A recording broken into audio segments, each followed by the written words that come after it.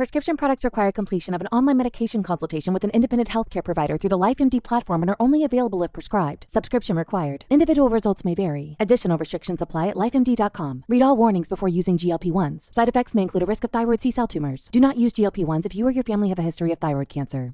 If you've struggled for years to lose weight and have given up hope, did you know you can now access GLP-1 prescription medications through LifeMD? LifeMD is now offering eligible patients online access to GLP-1s, the breakthrough prescription medication that can help you lose body fat and weight. Listen to what people are saying. Probably the easiest thing I've ever done. The medication comes in the mail, and it's very easy to use. I've been able to live my normal lifestyle, and I've lost 20 pounds already, and I've never felt better. It changed my life. And here's the best part. Your insurance may cover 100% of the cost of your medication. So go to TryLifeMD.com to have your eligibility checked right now. Get started today at TryLifeMD.com. That's TryLifeMD.com. When you need mealtime inspiration, it's worth shopping Kroger, where you'll find over 30,000 mouth-watering choices that excite your inner foodie. And no matter what tasty choice you make, you'll enjoy our everyday low prices, plus extra ways to save, like digital coupons worth over $600 each week. You can also save up to $1 off per gallon at the pump with fuel points. More savings and more inspiring flavors make shopping Kroger worth it every time. Kroger, fresh for everyone. Fuel restrictions apply.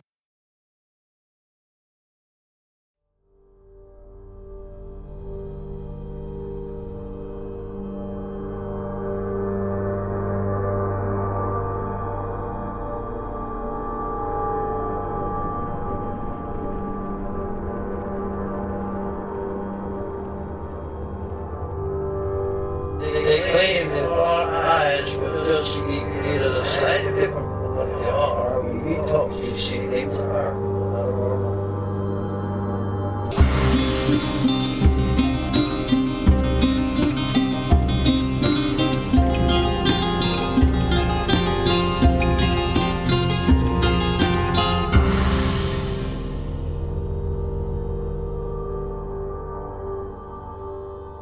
Welcome to Strange Familiars. If you have a story you'd like to share with us, something paranormal you experienced, you can email us, strangefamiliarspodcast@gmail.com. How are you tonight, Allison? Cold. Quite honestly, I'm just cold. Which is funny since it's January. You know what my father would say to me, no matter what time of year it was, whenever I said I was cold? Shut up. Good guess. Good, very good guess. Let's see, what are you going to do when winter gets here? I found it very confusing as a kid. Because it's like if it was winter. in the middle of winter, I'm like, what does he mean by that? But that's what he wrote answer, no matter what. I think it means something along the lines of, don't complain. That's the subtext there. And you know what my mom would say? What?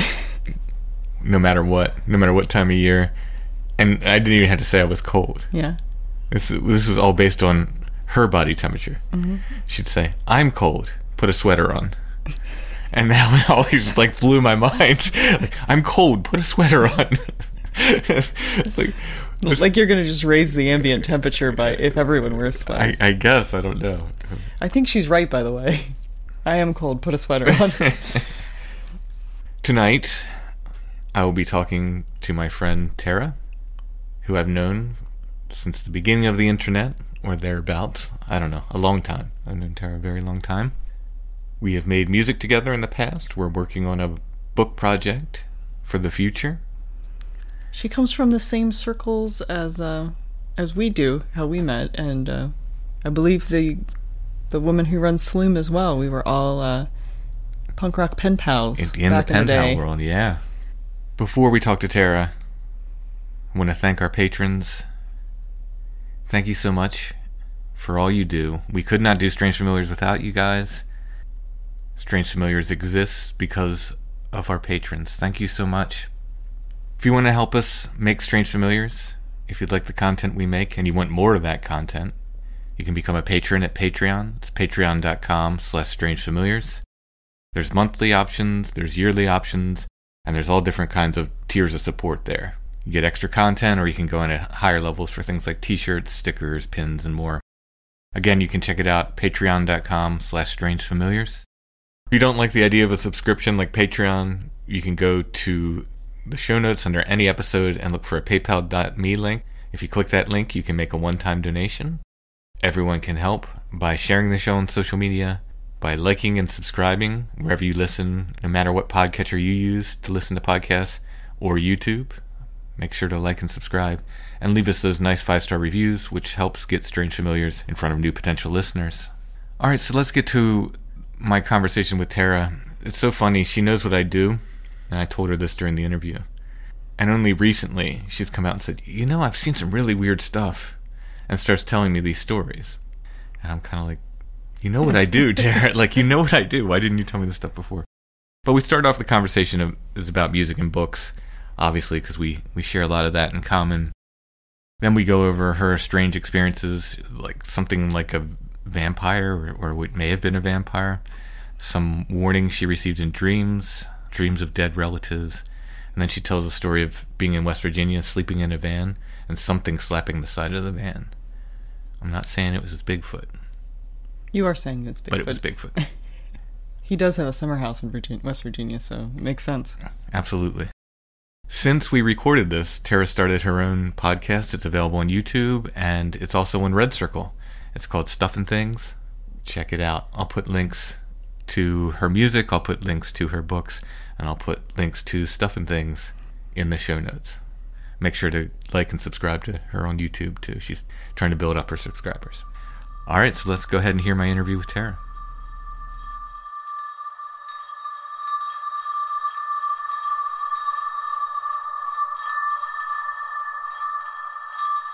Tonight we're talking with Tara Van Flower, who is my friend for, 300 years? Something like that. Yeah, since the beginning of the internet, I think. Pretty much. And as these things go, very recently, Tara, I guess you just started listening to the podcast somewhat recently, and you're like, hey, I had some weird stuff happen, and of course I throw my hands up and I say, you know what I do for a living, right? Like, yeah, well, it's like you don't really think about, I don't really think about things being weird. And then when you start like hearing stories of other people and you're like, oh yeah, something like that happened to me too. And then you're like, oh, maybe it is weird. Mm-hmm. Maybe. Yeah, I mean, it's weird, but like we were saying before I hit record, I think everybody or almost everybody has something weird. It's just whether they want to talk about it or recognize it. Right. Yeah, that has to be true. You at some point were like, this stuff kind of freaks me out a little bit, thinking about it and talking about it. Well, there's certain things that I don't think a whole lot about because if I do, it sort of weirds me out. And I don't want to call things to me, sort of. So, yeah, I guess that's kind of how it is. Yeah, so I don't think talking about it calls it in necessarily. At least, I talk about it every week, so. Right. I don't think that happens, but I understand your want for caution. Yeah, because, especially the stuff I kind of went through as a late teenager, early adult was pretty scary. So, to me it was. So I'm like, I don't like talking about those people a whole lot because I'm like, what if it draws them back? Mm-hmm. I just will leave their names out of it. Yeah, oh, sure. Well, before we get into the spooky stuff, I don't know, maybe it's all spooky. We can talk about your spooky books. Oh, okay. You've written a lot of 10 million books.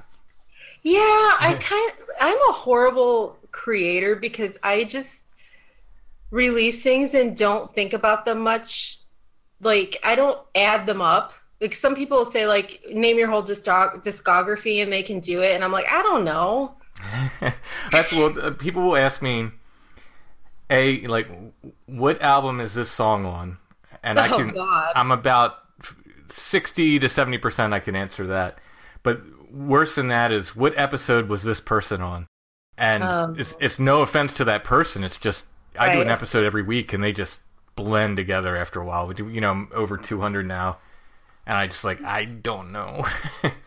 Yeah, and I always feel bad because like Mike, his brain is like an encyclopedia. He can call back dates and song titles and this and that, and I'll be like, "Well, I can tell you all the lyrics. I just don't know the name of the song." Right.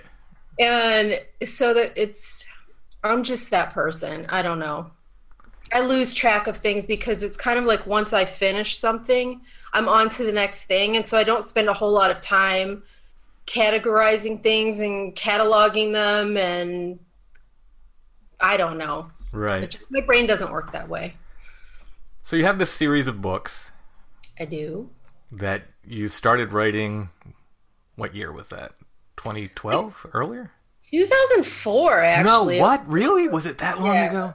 It was. It was a long time. Well, I was writing it. I think I was writing Violent Violet when you and I started talking. Okay. So it was a long time ago. Okay. Wow. Okay, so I don't feel quite as bad. You're not hammering out like 3 books a year. I kind of am now, but back then it was like I wrote that book and then didn't really do anything for a while. So I write more now than I did then. Mm-hmm. Tell people, basically, I'll let you describe basically what it's about. Some weird internet thing. What is a weird internet? Are you cutting out? I'm not hearing you right now. Okay, how about now? You're back. Yes, I'm back. Like literally our internet went down and that has not happened in like forever. It's the power of strange familiars. I'm telling you, it's like something just wants to shut me up. Probably a lot of people want to shut me up, but you know. Well, I think our listeners might be interested in your book, so I'll let you describe the series. Okay. And I'm only on book 1, so I know there's like, is there 10? Something like that. There's a lot of them, and they're all interconnected. So even stories that don't seem related, at some point they are. Somebody will show up in the story that we already know. So basically, I hate summarizing this stuff because it seems difficult to summarize, but plus I hate talking about myself, which is weird. But anyways, yeah, you're not a great... I started writing the first one based off a dream that I had one night. And I was telling Mike about the dream because it was so completely detailed, like it was like watching a movie. And I just decided that I would just write it instead. And so it became this whole world. And now the world is pretty massive. Characters all over the place and alternate dimensions and all kinds of stuff. But in the beginning, it's just a really kind of simple story about a girl and her friends who meet a dude that kills vampires. That's the basic premise of the first book. And of course it expands and gets bigger as it goes. And you've built a whole world now. Yeah, and it's like multiple kind of worlds. You did a graphic novel too, right? I did for one of the characters, Ilya. I did that with Danielle Serra. Excellent artist. Yeah, he's really cool. He approached me like years ago when I was actually writing Violent Violet, and I think he approached me because he wanted to do some artwork for Lycia, and we didn't really have a need at the time, so I was like, hey, we should do this, we should do something together, and so we collaborated on a story and his art, so it's pretty cool. Nice. And maybe a little bit early to announce that we're working on something together, book-wise? I don't think so.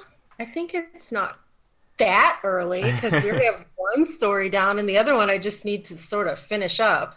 Yeah. So, yeah, Tara and I are working on a book of fiction together, which will be illustrated as well. Look for that sometime. I can't promise people any specific dates on that. But I know, and especially since I'm not entirely sure like how many stories it's going to be, how long it's going to be. We haven't really hammered all that out. Yeah. We'll see. I'm excited. I think that sort of crosses the worlds of the paranormal that we talk about here on Strange Familiars and horror fiction and so forth, and I think everybody will be very interested in that when it comes out.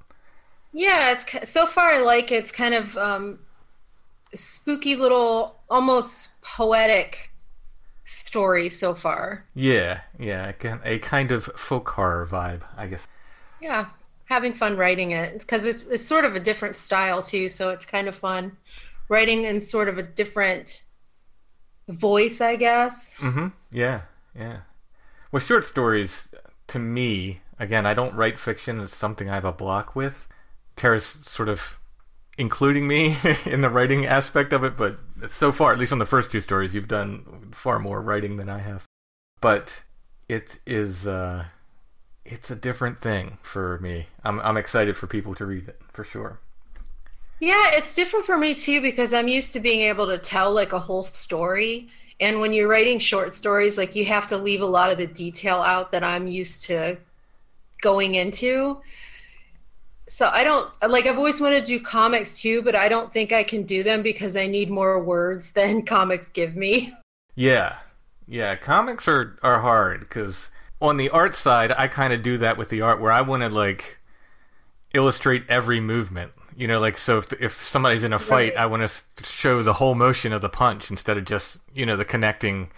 There's a real art to it that people develop over time, I think, but, you know, it takes some time. That's why people are constantly asking me, when are you going to do a graphic novel? It's like, well, when I do something I like. Yeah. I've started and left unfinished, you know, probably 10 of them at this point. So we'll see someday. Yeah, it's aggravating because, like, there's so many, as creative people, I guess, there's so many different things you want to do. And it's like, okay, I only have X amount of time. And some of it involves, like, learning curve and all that kind of stuff. And so you end up just kind of focusing on what you know you're good at, I guess. Yeah. So, music. You brought up Lucia. Yes. That's your main band, I guess you could say. Yeah, we don't have anything currently officially going on right now. Just kind of recording a few songs, and I don't think I'm allowed to talk about what's happening. But there's activity going on, but not probably officially for a while. Mm-hmm. And we're doing some sort of live stuff. We've done a couple recorded live performances, and we're supposed to do another one, I believe, in May. Someone in Phoenix has organized an online sort of Phoenix festival, and we're supposed to do a couple things for that. But other than that, we haven't got much going on. And of course, we sort of want to play live shows, but, you know, everything's shut down now anyway, so it's kind of irrelevant at this point. Yeah, I'm trying to figure out how to do the live streaming virtual concert things. Yeah, we've got a bunch of friends that do it, like on Facebook Live and stuff like that, but I don't know. I'm always, like, paranoid about the technical stuff. And right, that's the thing. Like, it's the same thing when I play live concerts, you know, back when people could actually go to clubs and stuff. I don't want to think about mics or mixes or any of that. I want to perform. I want to just concentrate on my performance. I don't want to have to set up sound systems and tell people, you know, this and that. I think that's one of the reasons why I went to performing acoustic, because it's just be like, just give me a microphone. Give me a microphone, and that's all I need. Just give me a microphone, maybe put some reverb on it. I'm fine. That's kind of like where we're at this point, because back when we toured, like in the 90s, everything was electronic. And at that time, when we would show up places, like a lot of times they didn't even understand how to do our sound in these places. And so there was tons of problems and feedback, and like, you know, if your DAT player wasn't working that night, then you were pretty screwed. And so now we basically we've been sitting around just playing acoustic guitar and singing to it for like a couple years now, just kind of around the house for fun. And that's kind of where we are at now too, where it's like, you don't even want to have to deal with all that stuff. Like having everything programmed, and if one little piece of it goes down, then the whole show is like basically screwed. Yeah. Whereas if it's just your voice and a guitar, it's kind of hard to screw that up technically, Mm-hmm. although you're way more vulnerable on your performance. There's like nothing to hide behind Absolutely. your performance. So, it's kind of weird in that regard. Yeah, it's definitely a trade-off in that aspect. Before I'll just make sure to bring the smoke machine, so at least there's smoke machine to hide behind. Before Predwin moved to the UK, we were working on a live set that was just going to be one mic, like the old bluegrass bands used to do. You step up to it, you play when you're doing a solo. You step up to the mic, you step back when you're not, and everybody sings together. And just to avoid because we had such problems, especially you go into some of these clubs and they've never even dealt with a band that's all acoustic before, and they're just like, "What? Where do you plug in?" I'm like, "Yeah, I don't plug in." You put a microphone here, and then that's what you do. And they're like, "Huh?" And when we had like 5 people all playing acoustically, that was just a mess because my God, a lot of people were just like, "We don't have enough mics for you," So. Yeah, they never understand. And we even started doing we would bring our own direct boxes and all this stuff because I don't know, I guess in the 90s, if you weren't a standard rock band, mm-hmm. and with Mike's guitar being so heavily affected and everything, and then you had keyboard and all this stuff, they couldn't tell the difference between the keyboard and the guitar, and the mix was always wrong, and the feedback would be insane, and just it wasn't worth it anymore because you never gave the performance that you gave at home where you had the controlled environment, and so you were just for us, we just constantly felt like we're disappointing everybody, we're not giving you what we wanted to give to you. And even if the crowd sort of didn't know that because they don't know what you're supposed to sound like, right, it was always this feeling of, God, we suck today. It's just always this letdown. Very few shows did we play where we're that was good, Mm-hmm. So with the acoustic stuff, I think it's better because you have more control over it. And even then, sometimes it's I'd almost rather have no amplification at all. We'll come over to your house, sit on your living room floor, and play a couple songs for you, and then head on back out, because I think it sounds better, weirdly enough. They're my favorite shows to play. Yeah, it just sounds better, and it's more organic, and you feel more in tune with, I guess, what's going on. Yeah, we were playing a club in Baltimore in the last iteration of Stone Breath, and they kept having feedback problems because, again, it's all acoustic instruments, right, and stuff. And there weren't that many people there. There were only 15, 20 people there at the most. Yeah. And I just stopped, and I told the sound man, I was like, "Stop it. Just turn the sound off." And I told everybody, "Just come up to the stage. Everybody come here, sit around the stage, and we're just going to..." And the sound man kind of got upset, but I'm like, the feedback's horrible. We don't need it. Right. You're wrecking the show. Yeah. Yeah, and it worked great because there was only 20 people there. They could all hear. It was we just played 100% acoustic. Well, and when we went to Mexico City in the mid-'90s, it was us, Love Spirals Downwards, Arcanta. I think, I feel really bad if I'm forgetting anybody, but I think it was just us 3. And, we were in this club, and, the electrical was all wired crazy, and the electricity actually went down at one point. And Lycia being 100% electric, there was nothing we could do. Mm-hmm. And Low Spirals Downwards went up there, and they had an acoustic guitar, and they had Suzanne's voice, and they could still perform. Thankfully, the electricity did go on after the fact, but it's all these people came to see us. We're flying from Ohio to Mexico City, and you get there, and the electricity's down, and we're stuck. And so just the idea of being able to perform anyway, regardless, is appealing for sure. Yeah. I mean, I just a small intimate show anymore. I just really enjoy it.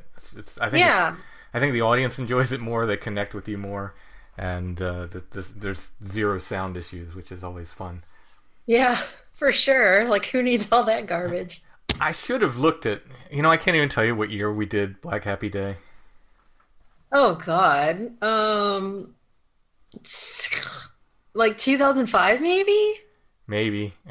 I should have looked before we started the Something interview. like that. This is one of those questions like we were talking about when people say, "When did you do this?" I don't know. At some point in my life, I don't know. Yeah. Could have been 18, could have been 30. I don't know. Someplace in there. We did a record together under the band name of Black Happy Day. Yes. And it's one of my favorites. I can't often play it on the podcast. We're going to try tonight because hopefully that's going to change. Yeah. Hopefully that's changed. It was just tied up in weird internet legalities. Rights things, yeah. So hopefully it's clear now, and we're going to try to close with one of the songs from Black Happy Day. That'll be cool. But I always feel sad about that release because I love it so much. And, like, the people that I think should love it also, I don't think know about it. Mm-hmm. I feel like the ball was dropped so hardcore on that album, and it's not fair. Yeah. Yeah, I mean, especially listening to it. I listened to it, a couple of nights ago. Yeah. After not having listened to it in a while, and it's mixed really well. I mean, any album you listen to in the past, you go, I want to change that, and that. But listening to it, I was like, wow, this is really mixed well, and it's it's of the time. It is what it is. But for sure. I listened to it. I'm like, wow, there's some really like good stuff here. It's such a weird album. It is. Yeah, I mean, and I feel like we recorded, like we were talking a little bit the other day, like Frankenstein, like it's such bits and pieces, like weirdly sewn together through different equipment that none of it seems compatible. Yeah, I don't know how we did it. 'Cause we've never had recording equipment that's compatible. Mm-mm. You said we were trading CDs back and forth. Okay, must have been the case. But I know for a fact some of it I recorded on 4-track cassette because I remember mixing it and tweaking the speed on some of the stuff, which is you can do, at least on the 4-track I had, you could do pretty easily. It's much harder to do that. It's just a dial on my old 4-track. It's much harder to do that digitally. So I remember specifically like doing that and then mixing it. It was a 4-track recorder with like a 12-track mixing board, so you could actually mix in other stuff even if they weren't on different tracks. Pretty crazy piece of equipment. But I remember using that when we did it. So it's just this, like, how did we do that? Like, because you weren't using a 4-track. No, I was using Acid, and in more ways than one. No, I'm just kidding. but I totally remember getting CDs in the mail from you, popping them into the computer, and like whatever you had there was kind of done. And so I would add my stuff to it, and then when I initiated a song, then I would send it to you, and then whatever I had was done because you couldn't do anything to it. So It was like, it's a good thing that we trusted each other's taste, because, or maybe we did. I don't know. You might have said like, God, what does she do? But no, I love it. I love it. Yeah, it worked out really well. It's just funny because, like, it really was sort of a Frankenstein monster in a good way. Yeah. Frankenstein monster isn't a good thing anyways, but anyway. Someday I will twist your arm into doing another Black Happy Day. I know, and I haven't done music in so long. At this point, I will have to like relearn how to record. So that's one of the reasons like I kind of don't, because our studio is non-existent at this point. So like I don't even know how Mike accomplishes anything on our setup.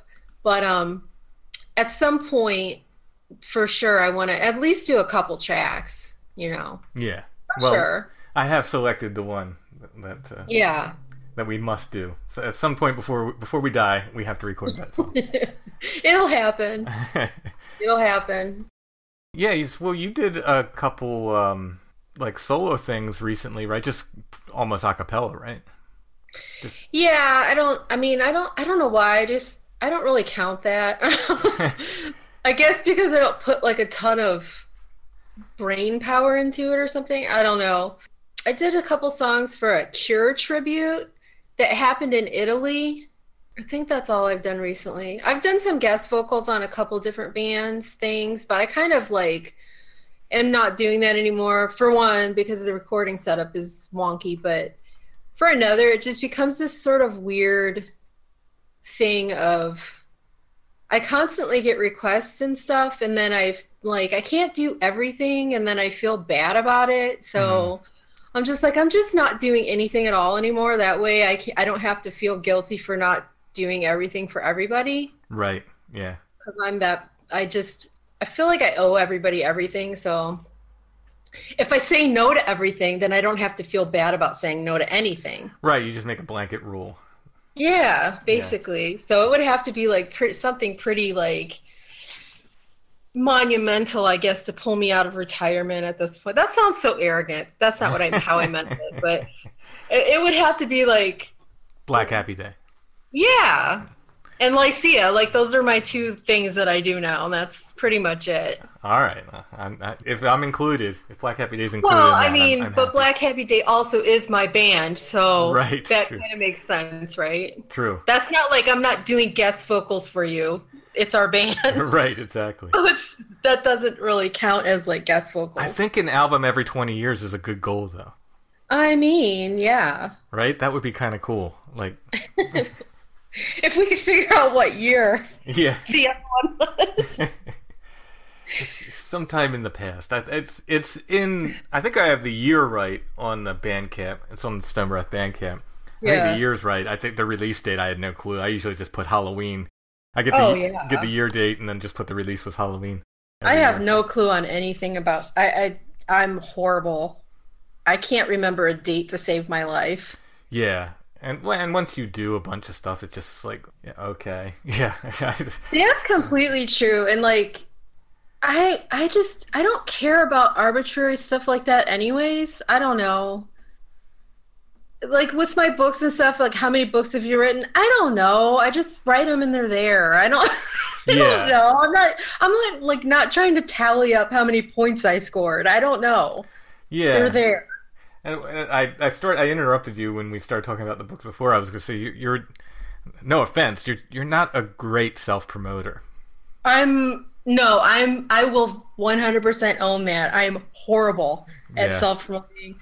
I'm really terrible. I can hype you all day, every day. I cannot hype myself to save my own life.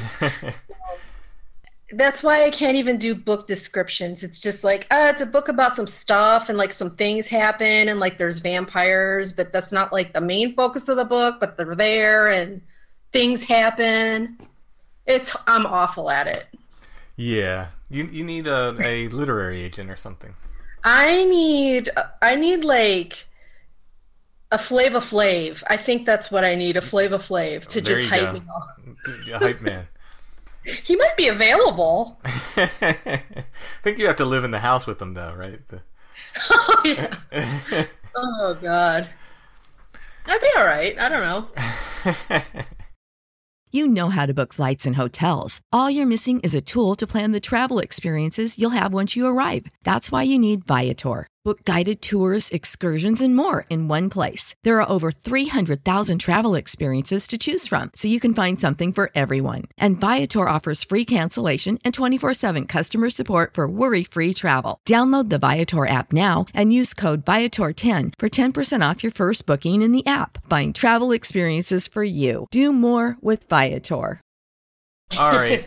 Well, we will circle back to the music perhaps, but I want to talk to you about, so you sent me a list of this like weird stuff. And again, all these years, and I'm sure we talked about it at some point, but I wasn't doing the podcast probably when we talked about it. So it's the kind of thing where it just kind of blended in with this, normal conversation. Yeah, years of conversations we've had. So to see it all on a list again, when I was like, hey, just tell me all this stuff because I want to talk to you. And you put a list out. I was like, wow, there's some interesting stuff here. Yeah, and it's like one of those things where, like, you don't think about it, It's just your life, right? Right. And you don't really think anything is odd. And I still don't really think it's odd necessarily, or what some of the stuff even is. So I guess listening to your podcast and stuff and then having conversations about it, it's like, oh, that happened to that person and that happened to me too. Right. And then you start thinking, well, maybe it is a thing. Yeah. I mean, that is a ongoing drumbeat of the podcast, where, you know, people are just like, what? Yeah. And, you know, and as like the stuff that sort of happened as a kid, even, you're just like, okay, well, people tell you you're a kid and you have an active imagination, and that didn't really happen. Right. You know, so you're like, okay, well, I guess it didn't really happen and I have an active imagination, you know. And it's not like it was things that were so outlandish that you couldn't theoretically explain it. But I guess you put enough things together and you go, okay, well, maybe that is weird. I don't know. Yeah, so, hey, some of the stuff you have is pretty weird. So Really? Okay. I mean, like, you know, Strange Familiar's weird. Not like, you know, nothing I haven't heard similar stuff about, but it's, you know, it's Strange Familiar's worthy. Yeah. Well, all I know is that my entire life I've been like a scared of the dark person. And there has to be a reason. You're just not scared of the dark for no reason. Do you sleep with the light on? I don't anymore, but I absolutely did from about, I want to say, age 18 until I met Mike at 23. Wow. For reasons that I explained earlier of like, I don't want to say their names, you know, kind of stuff. So, yeah, I slept with the lights on for a long time. Allison still sleeps with the light on. Still. Yeah, I get it. Like when Mike and I met, he was like, aren't you going to turn the lights off? And I'm like, no, I'm not. So, yeah, I don't know. But I do now. But I still have to have like our window. This is weird. Quirky maybe, but like I sleep right beside the window, and I always have to have the blinds up because I have to be able to see out.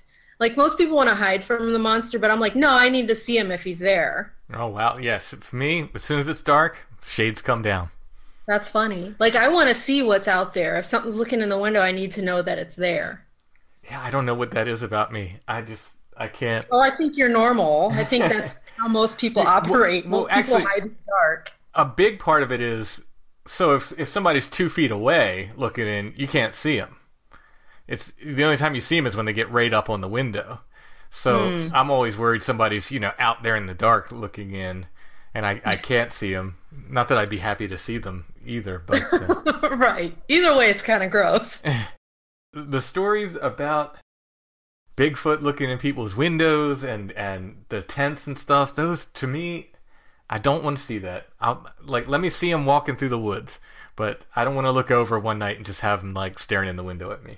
Yeah, that's too close for comfort. Yeah. All right. Well, let's talk some weirdness. Okay.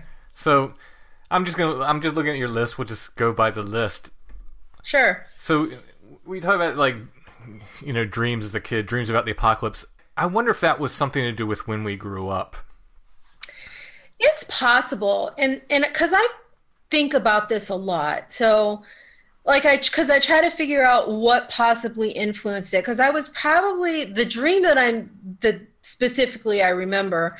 I was probably only about 4 or 5 years old, and my family went to church when I was a baby, and we quit going like around age 2. Like I was around age 2. So theoretically, I'm sure I heard stories in this church. So they were probably embedded there someplace. But other than that, I would have not heard really. It's not like my family sat around talking about, you know, the coming end of the world or anything like that. Right. But this particular dream that I can still see in my head, in the dream I woke up and the world was like completely silent. Like there was no sounds except for I could hear this trumpet. So in the dream, I'm like, okay, where's my mom and where's my dad? And I'm looking for them. And this trumpet is just like blaring. And I walk outside and it's literally like a cartoon cloud with like a cartoon like horn sticking out of it. And I'm like, and this voice said, "Don't worry, they'll come back for you later." Oh, wow. And so apocalyptic weirdness, I guess. I don't know what that is, but it's weird. But that's not, like, I've heard that voice in other dreams as well, where this voice is like telling me something, like to just don't worry, things will be cool. Interesting. Yeah, it's weird. Like, it's happened to me a few times, actually. Yeah, so when you said, so, you know, I'm just looking at the list, and when I read Dreams About the Apocalypse, I was thinking, like, so when I was in elementary school, because, I don't know if you remember, The Day After. Yes, horrified by that. That movie that came on, and it's just all this talk of, like, you know, mutually assured destruction and all that. So I would regularly have, you know, sort of apocalypse dreams back then. But if you're saying you were like 5 or something, that seems early for that. Well, and it was very, like, I mean, everybody was gone, and it was like cartoonish. I mean, I can see the stupid trumpet in my head. It was like those cartoons from like the 60s and 70s, you know? Just, I don't know, just weird. Yeah. And I don't know. I've always had just kind of weird dreams. Well, not all of the dreams aren't weird, but like, you know how certain dreams just feel different? Yeah. Oh, yeah. Definitely. It's kind of like that, I guess. So, the vampire in your room. Yeah, so I actually wrote this into my first book. I was probably about 6 or 7, and I can still feel like the way the temperature in the room felt, the way my room felt, everything. In the dream, I guess it was a dream, I'm assuming, I woke up and there was a man like bending over me, and he had like a really thick black wool cloak with a thick fur collar. And like, I can feel what the fur felt like and everything. And just as he was getting ready to bite me, my mom came in the room, and he like flew out the window and was gone. So I mean, the dream, like, it felt like I was awake, but I'm sure I had to have been asleep, because like, that's not possible. Right. To have happened. But my mom did come in the room, so I don't know. It's weird. That is weird. That's, you know, there's this whole cast of characters that you know, we call nighttime invaders or whatever, that just people wake up and there's beings in their room, you know? Right. It's just so weird. But that's particularly creepy. And the thing is I don't remember being afraid of it. It was just like, oh yeah, there's this dude in my room, and he's getting ready to bite me, and then he's gone. Like, it was just, it happened and it was done. Yeah. Like, as an adult, I'm like, that's weird. Yeah. And dreaming in place is always, to me, that's always something that gets my attention too. Like, when I'm in a dream and I wake up in my bed in the dream, you know? Yeah, that is weird. Yeah. I don't know. I mean, obviously it had to have been a dream. There's no way. Like, first of all, my bedroom window was really small, so even getting in and out of it would have been, right, you know, clumsy. And I'm pretty sure my mom would have noticed if some dude was like climbing out off my bed onto the window and outside. Right. Nevertheless, it was so real that my adult brain goes, maybe that did happen. I don't know. Yeah, that's a weird one. Maybe turn into a bat. Maybe. Hey, maybe. I don't know. I just watched the Brides of Dracula last night. So. Oh, I need to watch that one. Oh, it's so good. Yeah. It's like the color palette is so cool in that. It's very, you know, 1960, but which makes it even better. Yeah, just the whole color and the bat special effects are particularly bad, but you know, they worked with what they had back then. Of course. It's like we watch Dark Shadows a lot, the TV show, and when the bat comes in, it's like clearly a rubber bat on a stick. Like, it's hilarious. Yeah. So next on your list, you talk about seeing your door move and hearing sounds in the kitchen. Yeah, so around that same age when I had that vampire dream, I can remember just laying in my bed, and I was always afraid in that house, and there was no reason to be. Nobody else was creeped out to my knowledge, but I remember laying in my bed and watching my door slowly open. And I remember getting up and asking assuming my mom was awake, like checking in on me, and everybody was sound asleep. So you rationalize things. I'm like, okay, well, maybe my brain made that happen, or like it didn't really happen, but you think you saw something or whatever. But I know for a fact, like one time I heard like dishes, like somebody was digging in the cupboards to get like a plate or something, and I assumed my dad was awake. So I got up to go in there, and there was nobody there for sure. Mm-hmm. So I don't know, like that house was like always creepy to me, and I don't really know why. As far as I know, nothing bad happened in it or whatever, and like nobody else ever had the creeps about it or anything, but I just always had the creeps in that house. Yeah. I tell a story of waking up and hearing voices several times when I call it like a recurring dream, but I think I was awake every time, honestly. Yeah. I'd wake up and I'd hear people downstairs, and they'd be talking in a language I couldn't understand. And I could just barely hear him talking. And I knew it wasn't anybody in my family, because my mom would get up with my dad and like make breakfast and stuff. You could hear him making breakfast. You could hear my dad rattling the newspapers, and mom, doing mom stuff. And it wasn't that. It was just talking, and it scared the bejeebus out of me. Yeah, that's super creepy. I just remember being a kid, just being in bed, and just like, I don't want them to know I'm awake. And that happened several times. I mean, I want to say, I don't know, enough where I remember it now as a recurring dream. So maybe half a dozen times. I don't know.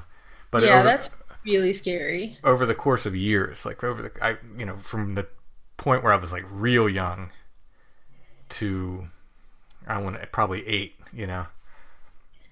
Very strange. But anyway, your story reminded me of that. Yeah, there was definitely nothing that elaborate, but just creepy, like a creepy vibe. Like sometimes I would just feel creeped out for no reason. I don't know. I mean, people are that way, so I always just explained it that I was just one of those people that get creeped out easily. But I don't think I am, so I don't know. Well, weird. Did you see this oil lamp light itself? I definitely did see that oil lamp light itself. So when my grandfather died, we went down to West Virginia for the funeral and whatever, and he collected oil lamps, like the old-fashioned kind that you have to actually light, with flames. And the way the room was situated was the couch was on one side of the room, TV was on the opposite wall, and he had shelves that were lining the wall with oil lamps. And everybody, we were kind of just sitting there watching TV all day, I was probably in, 8th grade at the time. So you don't want to be there, and you're just there watching TV all day. And it was that time of day where the sun is kind of just starting to go down, so nobody has really turned on any lights in the house yet. Mm-hmm. And we're sitting there, so it's getting darker and darker and darker, and all of a sudden one of these oil lamps is like on. Wow. And nobody seems to think it's weird. And I'm like, I'm telling my parents, I'm like, how did that oil lamp come on? And I don't know. They're all focused on their conversations with the other adults and stuff. And I'm like, but how did it turn on? And my brother's like, what's the big deal? If it is, it's just Grandpa. Who cares? And I'm like, I care. That's weird. Yeah. It's weird for an oil lamp to light itself.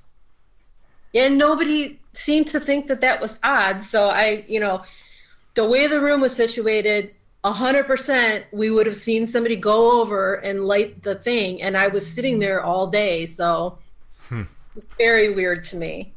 But again, apparently I was the weirdo that thought it was weird. I don't know. There's like a lot of weird stuff around my grandfather though. So I was going to say, is this the same grandfather that gave a warning to your mother? It is. Like he So this is after he passed, I'm assuming. Yeah, that happened after he passed. So and another thing that happened after he died, and this has happened to me with several people, is I had a dream where I was sitting in a room with him, and it was just like a regular old white room, and he came in like dressed in white, and we had like a full-on conversation. I don't remember anything that was said, and I never do whenever I have dreams about people who have died. But so that happened to me after he died, and it doesn't happen to every single person that it didn't happen with any of my other grandparents or other people that I've been close to that have died. So that happened with him. And then when my grandmother was really ill at one point, she swore that every single day he walked through the wall, and again, he was like dressed completely in white, and he just sat beside the bed beside of her, never said a word to her, and it would be the same time every day he would come and the same time every day he would leave, and he would come and go the exact same way through this wall. Wow. Now, She also claimed that I was there with her sometimes. Huh. Which is very... Did he normally wear white, like in the course of... No, not at all. Never. He was like the classic sort of man from that era that wore like dress pants and like a button-down shirt every day. Mm-hmm. So, he never... just normal man, never wore white. Interesting detail that when your grandmother saw him, she said he was wearing white when you dreamed about him. Yeah, and it's also weird that she thought I was there too. And like, I wasn't really that close to my grandparents because I lived in Ohio and they were in West Virginia. Mm-hmm.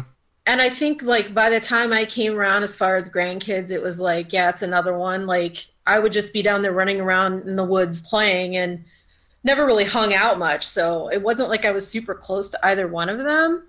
So that's weird. Of course, they just said my grandma was just having delusions or whatever because she was sick. But I'm like, hey, you don't know. Mm-hmm. Maybe he did. Maybe he was there. I don't know. Right. I assume that he probably was, actually. But yeah, with my mom, she kept having dreams. Like I think it was like 3 or 4 nights in a row where he would just be there and tell her, you need to get a new car. And she would be like, well, no, I just got this car and I like this car. And he's like, well, you need to get a new car. And then a couple days later, after she had like the last one of those dreams or whatever, she was driving and she blacked out while she was driving. And her car went over an embankment and landed upside down in the Cuyahoga River. Ooh. And it was really crazy, too, because, like, for whatever reason that day, she rolled her window down on the passenger side instead of the driver's side. And had she done it on the driver's side, the water would have rushed in. Wow. So she had enough time to sort of come out of being blacked out and, like, climbed herself out of the passenger side window. Wow. And, like, out of the river and up onto the bank and like walked up to these people's houses. So that was just kind of strange considering she had just had those dreams where my grandpa was like warning her about the car, mm-hmm. even though the car didn't wreck because the car was bad or whatever. She blacked out because of health issues, but it's just kind of a strange thing to have a dream about and then that happened. Yeah. So, yeah, I don't know. My grandpa, I don't know if he has some kind of connection still from the other side or what, but it was kind of weird. Yeah. Was he wearing white when he warmed your mom? I actually don't know that. I should have asked her, but I don't know that detail. Mm-hmm. All right, so what hit your truck in West Virginia? I really don't know. And where were you? At my grandpa's house, again, so... this would have been about 9th grade. My parents were going down there, and I took 2 of my friends, and we went down to West Virginia, and my grandparents literally lived on the top of a hill in the middle of nowhere in French Creek, West Virginia. There was no houses around like that were close enough that where you could see them at all, and they lived literally at the top of the hill. And there was like no indoor plumbing. It was like very old school. Mm-hmm. And so me and my friends were going to just sleep in the back of my dad's truck. And it had like a cab on and everything. And we had our blankets and all that stuff in there. So that night we were in the back of the truck and something came and like pounded on the side of the truck. And of course we freaked out and screamed, and like we're assuming it's like my dad or something, even though that would be some completely out of character for my dad to do something like that. Right. So we popped the back of the cab open and we like jumped out, like, and there was nobody there.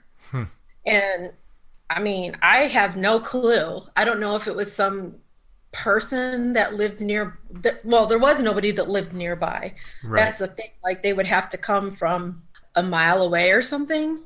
So we have no idea. And like, there was nobody up in the house at the time because like none of the lights were on in the house. So everybody was asleep. My grandparents sure as heck were not going to be doing that. My mom wouldn't have done it. And the only one I can think remotely that would do it would be my dad, but that would still be like super out of character. Mm-hmm. So we have no idea. Like, I have no clue what it was. Yeah, that's creepy. And I never thought anything of it. I just thought, oh, well, that was weird. Mm-hmm. You know, as you do. And it just happened once? Yeah, it just happened that one time. And then it's like we just kind of put it out of our mind, like, oh, okay, well, that was weird, and then let it go. Right. Yeah. It didn't deter us from sleeping out there the following night, and nothing happened that night. So I don't know. It's just weird. And it was definitely like the sound of somebody with hands, like slapping at the side of the truck. Mm-hmm. Yeah, I don't know. Didn't hear any like running away. Didn't hear any like nobody running up to the truck. Nobody running away from the truck. So I have no clue. I mean, you know, I'm not going to say it was Bigfoot, but it was Bigfoot. I'm just going to go with that theory because it makes more sense than, you know, pretty much anything else. Totally Bigfoot. I am fully qualified to diagnose Bigfoot problems at this point, and I'm just going to go ahead and say that was Bigfoot. Yeah, I mean, I'm just thankful that he was nice, and he was just playing a prank. He wasn't like, you know, doing whatever. He's just being silly Bigfoot, I guess. I'm like the Ancient Aliens guy, but with Bigfoot. You need that t-shirt. I'm not going to say it was Bigfoot, but it was Bigfoot.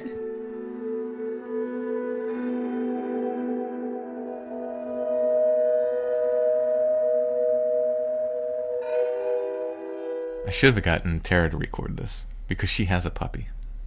Oh, that's right. She does have a puppy. If you have a puppy, and you need help with your puppy, you need 90 Days to the Perfect Puppy. 90 Days to the Perfect Puppy can help you with things like mouthing and biting, potty training, fear and nervousness, barking, if your puppy's chewing on furniture or shoes or other things they shouldn't be chewing on, crate training, hyperactivity issues, leash training, and more. 90 Days to the Perfect Puppy can teach you what to do and also what not to do. You can find them at sithappens.us. Look for the 90 Days to the Perfect Puppy link at the top of the page. 90 Days to the Perfect Puppy can help you understand how your dog thinks and apply proactive training methods so you and your puppy can become perfect for each other. That's 90 Days to the Perfect Puppy. Again, you can find them at sithappens.us. Look for the 90 Days to the Perfect Puppy link at the top of the page.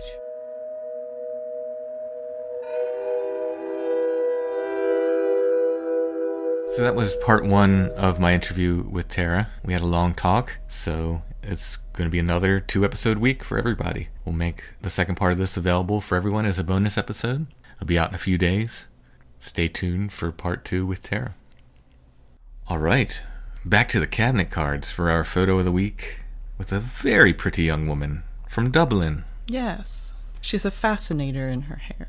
Were they called that back then? I've heard them called that like now in like steampunk culture and stuff. No, that's what they were called then, I believe. Were called then, yeah. And look what she has as a pin. Is that a violin? I think it's a violin, yeah. Maybe it's a very small bass. She doesn't look like a bass player. Tiny cello. All photographs taken instantaneously. M. Glover, Continental Artist. Westmoreland Street, Dublin. Do you remember how you come across, like, how does a photo from Dublin end up in Red Lion, Pennsylvania? You buy an album on eBay of people from England and Ireland. Well, I think it was a family from Ireland that I bought for a different photo. That'll do it. Very cool. Well, this will be our photo of the week. If you go to the show notes under this episode, there should be a picture of this photo. You can click on that. It'll take you to our Etsy shop where you can buy this and previous photos of the week. Last week's photo of the week sold out right away. So get there soon if you're interested. Sometimes they sell quickly, sometimes they sit around a while. There's no firm equation to it. But she is very pretty, so she may go quickly. While you're at Etsy, you can get copies of all of my books. All of them are in stock now. So if you pre-ordered Where the Footprints End Volume 2, all pre-orders will go out this week. And I have other copies on hand now, so you can go ahead and order that. It will ship right away. All my other books are in stock now. Apparitions, Illustrations of the Other, my art book. Etsy's the only place to get that other than Riverbend Comics. Hopefully it'll be on Amazon eventually, but right now they're not taking new publishers, they say. So for now, the only place to get it is directly from us or from Riverbend. Also on Etsy, artwork, original art, some of my music, some other photographs besides the photos of the week, prints of my artwork, all kinds of stuff, patches, and more. Go ahead and check it out. Shop name is Lost Grave, but if you type in Strange Familiars, you should see our stuff pop up. And while you're on Etsy, check out Chad's shop, Ruck Rabbit Outdoors. Check out Karmic Garden, our friends with the Flannel Man and Strange Familiars scent, and other soaps and natural products. Alright, just a reminder, everybody, to check out the bonus episode for everyone, finishing up my interview with Tara, and we'll be back very soon with another episode of Strange Familiars.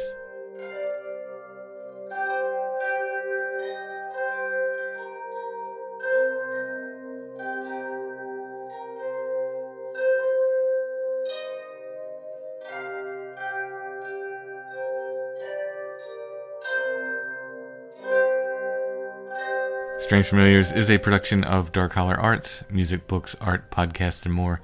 darkhollerarts.com. Intro and background music is by Stonebreath. Go to stonebreath.bandcamp.com for more. We are on Facebook, facebook.com/strangefamiliars, where you can join the Strange Familiars gathering group, and we're on Instagram, @strangefamiliars.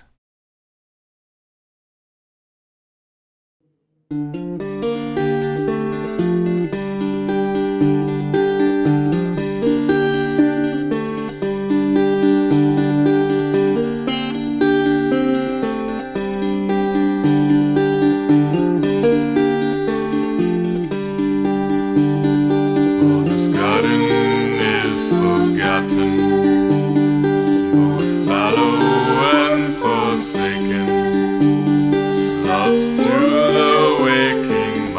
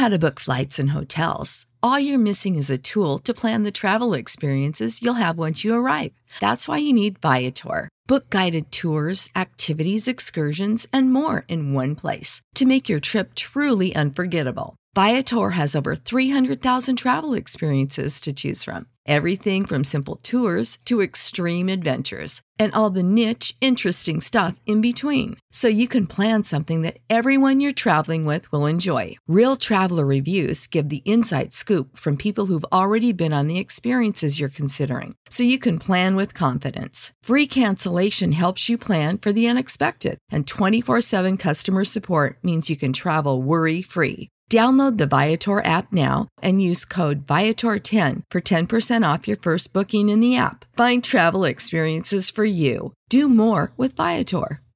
Save big money now on new siding from LP SmartSide at Menards. Update and beautify your home with your choice of 13 timeless colors of pre-finished engineered siding. It's durable and includes a Sherwin-Williams factory finish paint warranty that means no painting for years to come. View our entire selection of siding from LP SmartSide today. And don't forget to check out our flyer on Menards.com for all the great deals happening now. Save big